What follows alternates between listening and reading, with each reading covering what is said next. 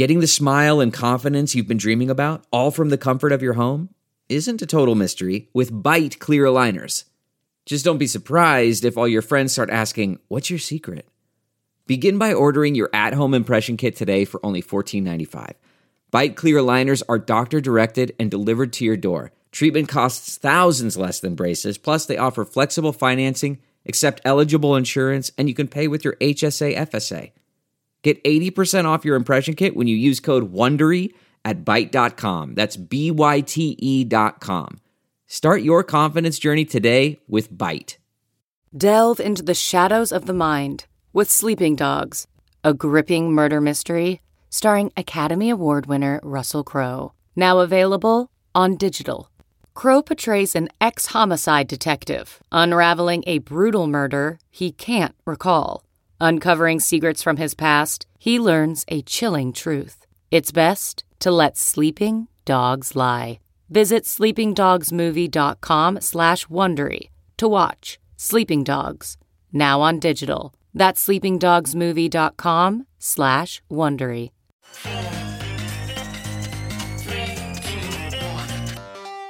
Welcome back to The Breakdown with me, NLW.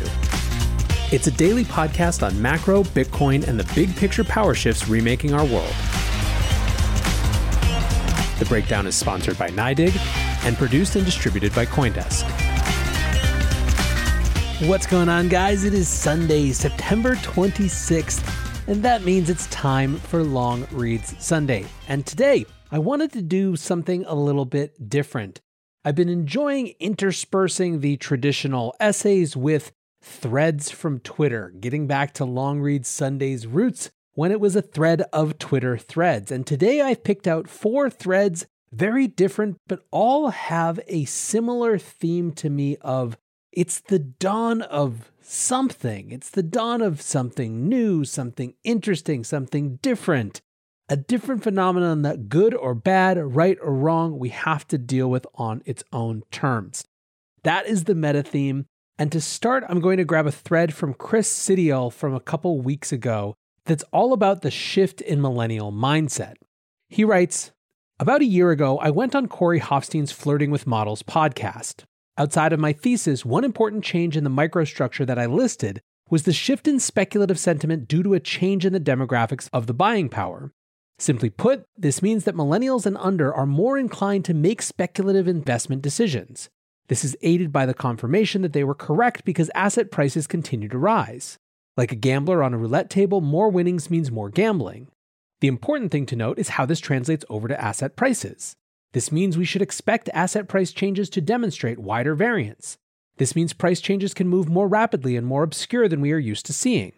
We are seeing this thesis confirmed in the NFT space, crypto, and single stock. There are tons of examples of craziness during the last year. But I hope folks understand this, adapt to it, and change their mentality. We are in a market that keeps grinding higher and is giving a false sense of security. As fast as they rise, these asset prices will fluctuate the same way on the way down. Hence why I get so frustrated when people show me backtest results from the 1980s and 1990s. This market in 2021 is nothing like those markets. Running regression samples and trying to make direct sense of it is literally comparing apples to oranges. In a way, I'm actually shocked that people are surprised when assets like Solana or GME go up 500%. If you actively trade and observe what is transpiring in the market, then this should just be another confirmation of what we already know, not new information. Asset prices change off of one thing, literally one thing: investor sentiment. Investor sentiment is a nonlinear system if you want to qualify it. Aggressive winners keep adding more and more to their holdings due to a false sense of confidence that occurs while winning. So some millennial who is leveraged on asset XYZ makes money on it, then takes his winnings and leverages even more on asset ABC. This is a continuous whirlpool as asset prices continue to rise with it. The market follows while some 50-year-old fund manager is sitting there and trying to short the asset because, quote, it can't keep going up, or, quote, this doesn't make sense. Complete perfect example of a trader who has not adapted with the times. The market will eventually engulf him. So when you list out what the main things are in this market that are causing it to react this way, understand it is largely due to a shift in the way how people think about investing. Cautious investing is out the door with the young generation. It's get rich or go broke trying. One of the things that I like about this thread is that he's not presenting this with an air of judgment like so many threads that have identified this phenomenon. He's simply saying this is the new reality and you have to understand it. We can and we have given numerous shows to what might be going into that. The nihilistic side, the degenerate gambler side, the rationalist take on a world that seems less full of opportunity side, and so on. But I think it's a great thread that simply states the obvious to many of us, which is that the people who are investing these days are not playing by the same rules as the people who came before them. Which brings us, I think, to Raoul Pal's thread. This came after Gensler's Washington Post webinar earlier this week. He writes, listening to Gensler, and it's clear he is laying down the hardest case he can for regulation of digital assets. But my view is that he will likely get his way that most are going to be classified as securities, but with a wholesale change to what that means. It's like when the internet started to gain real traction. The authorities tried to impose harsh rules, but in the end, there had to be a grand compromise to not stifle something very important indeed. That decision led to trillions of dollars of new capital creation and the largest investment inflows into the US in history. The innovation that was seeded from light touch regulation on the internet changed the world, with the US as leader. Digital assets are as big a deal. This technology has created an entirely new financial system, more robust than the last, and created entirely new business models on a scale we are all trying to get our heads around as it's developing so damned fast. Digital assets might well be securities, but the regulation around that will end up being much lighter touch than today. If they try the heavy hand, capital leaves, and also the lobbying power of the crypto community is growing every day. Money talks. The reason no one wants to call something a security is that it comes with a huge burden in cost, time, and access to regular investors. But pair that all back to create innovators regulation and layer in KYC, tax compliance, and some investor protections, and it's a good thing. And that also means the frankly ridiculous rules around accredited investors or selling securities has to change to meet the modern world, not the 1930s world. It is simply inexcusable to allow rich people to get richer and penalize the poor people who aren't accredited. In a world of decades of stagnant real wages and rising asset prices, that is morally wrong. That very dynamic has pushed US households to rack up more debts than in all history. What is more risky, the debt or the digital assets? We know the debt is what makes the banks rich too. The political push from stopping ordinary people access to investments just won't work in the current political climate, and nor should it. Newer crowdfunding rules have shown the way, and the legal challenges around some of that has helped, but the current system still generally forces individuals to use large financial institutions to get access to investments, keeping the power in these institutions' hands. This is unlikely to survive as a structure as it's inherently unfair, and trust in institutions is entirely eroded. The madness of all of this is that people are free to bet on sports or throw all their money away in Vegas but can't buy securities. They can lose money in any number of unregulated private transactions. My view is that in the end, we will get new securities laws for digital assets, and that they will be cheaper, faster, fairer, and much less onerous on issuers. Consumer protection will have to come via warnings or some sort of risk metrics. But this will take years. The next 3 to 5 years in crypto will be about setting the battle lines and then using the courts and lobbyists to reach a grand settlement of what it means to classify something as a security. In the end, that will help the space, and as with all regulations, there will be regulation arbitrage in different jurisdictions if required. But regulation is coming globally, and countries that actively encourage these entrepreneurs with lighter regulation will take the lion's share of the benefits. I don't see the US making the same mistakes the EU did with internet companies that essentially forced all innovators abroad. It is not in the US DNA. Gensler's hard line is the start of a long negotiation. Classic negotiating tactics. Start ultra tough, then compromise. The digital asset industry needs to formally come together and do the same, just as the internet companies did. It's going to cost a lot of money, but in the end, where the compromise is made is the difference between a $10 trillion industry or a $200 trillion industry. That is a hell of a prize. What I like about this thread is that it's taking this whole conversation about regulation and where we land in a totally different direction, basically arguing that crypto will in fact drag all of securities rules and regulations with it to something that is leaner, lighter, and more open. If Raoul has called himself irresponsibly long Bitcoin before, that is almost irresponsibly optimistic, but I like the sentiment.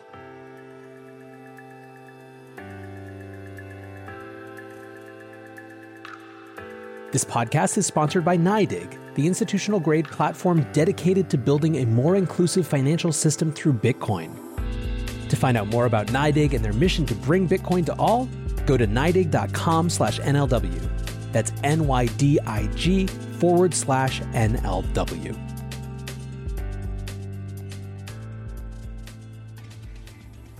If you're going to do a big think something has changed type of thread, you kind of gotta look to Chris Dixon.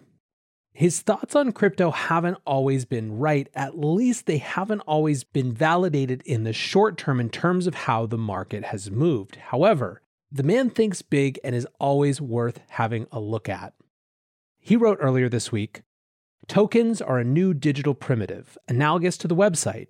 Major computing waves generally have two eras, the skeuomorphic era and the native era. In the skeuomorphic era, the design thinking is largely adapted from older domains. For example, the early web was mostly digital adaptations of pre-internet activities like letter writing and mail-order shopping. Websites back then were mostly read-only. It took about a decade for technologists to start seriously exploring the idea that websites could be read-write, where users generate the content. This led to the growth of web-native categories like social networking, crowdfunding, and social productivity apps. This pattern is repeating itself with crypto and Web3. There are some great native Web3 products, but overall, we are still in the skeuomorphic era. Many Web3 products are adaptations from older domains. Popular skeuomorphic Web3 ideas include offline ticketing, supply chain management, and record keeping for offline assets. These may be good ideas, just as read-only websites were a good idea, but they only scratch the surface of what Web3 can be. A lot of today's NFTs are adaptations from the offline world of art and collectibles. This leads people to think that NFTs are limited to those domains, in the same way people once thought the web was limited to brochures and magazines. Tokens, fungibles, and NFTs are better thought of as new digital primitives, similar in flexibility and generality to past digital primitives like the website. Tokens give users property rights, the ability to own a piece of the internet. Web 2 left out digital property rights. When you use a site or app, it would only let you borrow or rent things. Imagine if in the real world you had to buy everything from scratch every time you went to a new place. That's Web 2.0. Like websites, tokens are digital primitives that can be generalized to represent almost anything. Money, art, photo, music, text, code, game items, control, access, and whatever people dream up in the future. Users can now have a persistent inventory of objects in their wallet that they take from one app to another. If their objects increase in value, the user gets the upside. This is a big change from Web 2, where the upside was mostly captured by tech companies. We're still very much in the skeuomorphic era of Web 3, but are starting to see a new wave of native applications that have no prior analog and simply couldn't have existed before. For example, building on mechanism designs pioneered by DeFi entrepreneurs, a new wave of DAOs are exploring ways for groups to come together, pool resources, build things, and self-govern. Composable NFT games like Loot incentivize the community to build an entire world around a single set of NFTs, an activity that would be impossible without the ownership and portability that Web3 enables. There is nothing intrinsic about fungible tokens that needs to be related to money and finance, and nothing intrinsic about NFTs that needs to be related to art and collectibles. Those are great initial applications and will likely remain very important, but tokens are better thought of as a new digital primitive, analogous to the website, the atomic unit around which a new era of the internet is organized. And as if to give Chris's take just a little bit more credence, let's end this week with Cosimo de' Medici, now revealed to be Calvin Broadus, aka Snoop Dogg, writing about their very first purchase of a useless JPEG. Did I imagine my very first purchase of an air quotes useless JPEG would cost $2 million? Absolutely not. It should have been $4 million. Friends, today I share the uncensored tale of how I entered the wild world of NFTs, from 0 to 8 figures in 30 days. Grab a glass, take a seat, and hold on tight. Disclaimer, the story you are about to hear is unique. It is not to be taken as investment advice. On the contrary, it is a tale of ego, envy, recklessness, and sleepless nights. It may one day end in a $100 million plus fortune. It could also end in me being broke, angry, and humiliated. But such is the life we all signed up for. My name is Cosimo de' Medici, and I collect JPEGs. While I am new to the NFT space, my family have been patrons of the arts for many years. Our collecting philosophy is simple. the best painters, and their best paintings. This is what led me to the punks. My friend Metahands, who introduced me, gave me one warning. You are about to discover digital crack. The day was in February. I remember it well. Flamingo Dow had recently purchased an alien punk for a record-breaking $670,000. It gave me great envy that I did not possess one of these alien punks myself. Ah, the prestige we silly humans are programmed to seek. I decided to go shopping. A source mentioned an alien could be had. In fact, it was simple. I would need to open with a price of 4.5 million USD. My jaw hit the floor.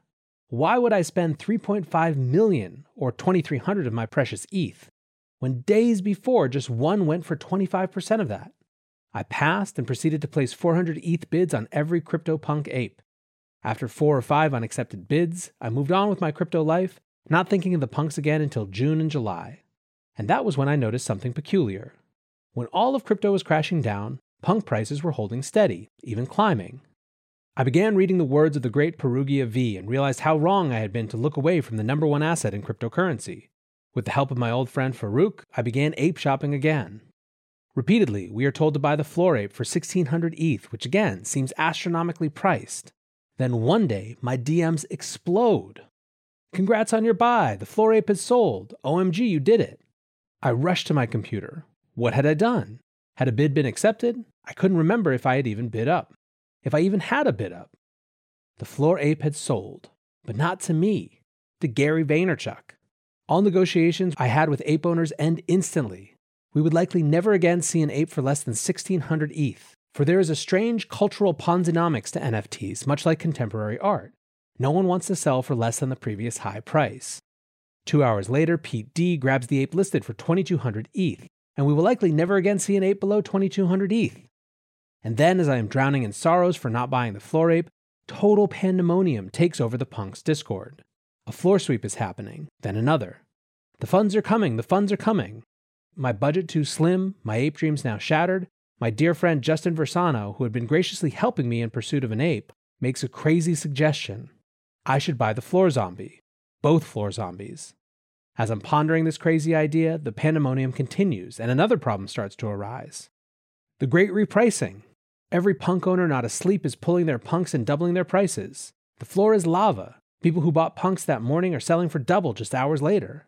I look at the wallet that holds the treasured Cosm Zombie, unquestionably a top 3 zombie, and unquestionably priced at what was hours earlier a very expensive 850 ETH, and it now looks like a damn good deal. Earlier, the site said the wallet hadn't been active in weeks, but now it says active 1 minute ago. Cosm is about to be repriced. I loaded up my ETH and clicked the trigger. First on Cosm, then on Punk 8472, Rhino Zombie. And that is how Cosimo de' Medici was born. This tale is getting a tad long. I will write chapter 2 if there is enough interest. For now, I will simply say that this NFT ride is just beginning.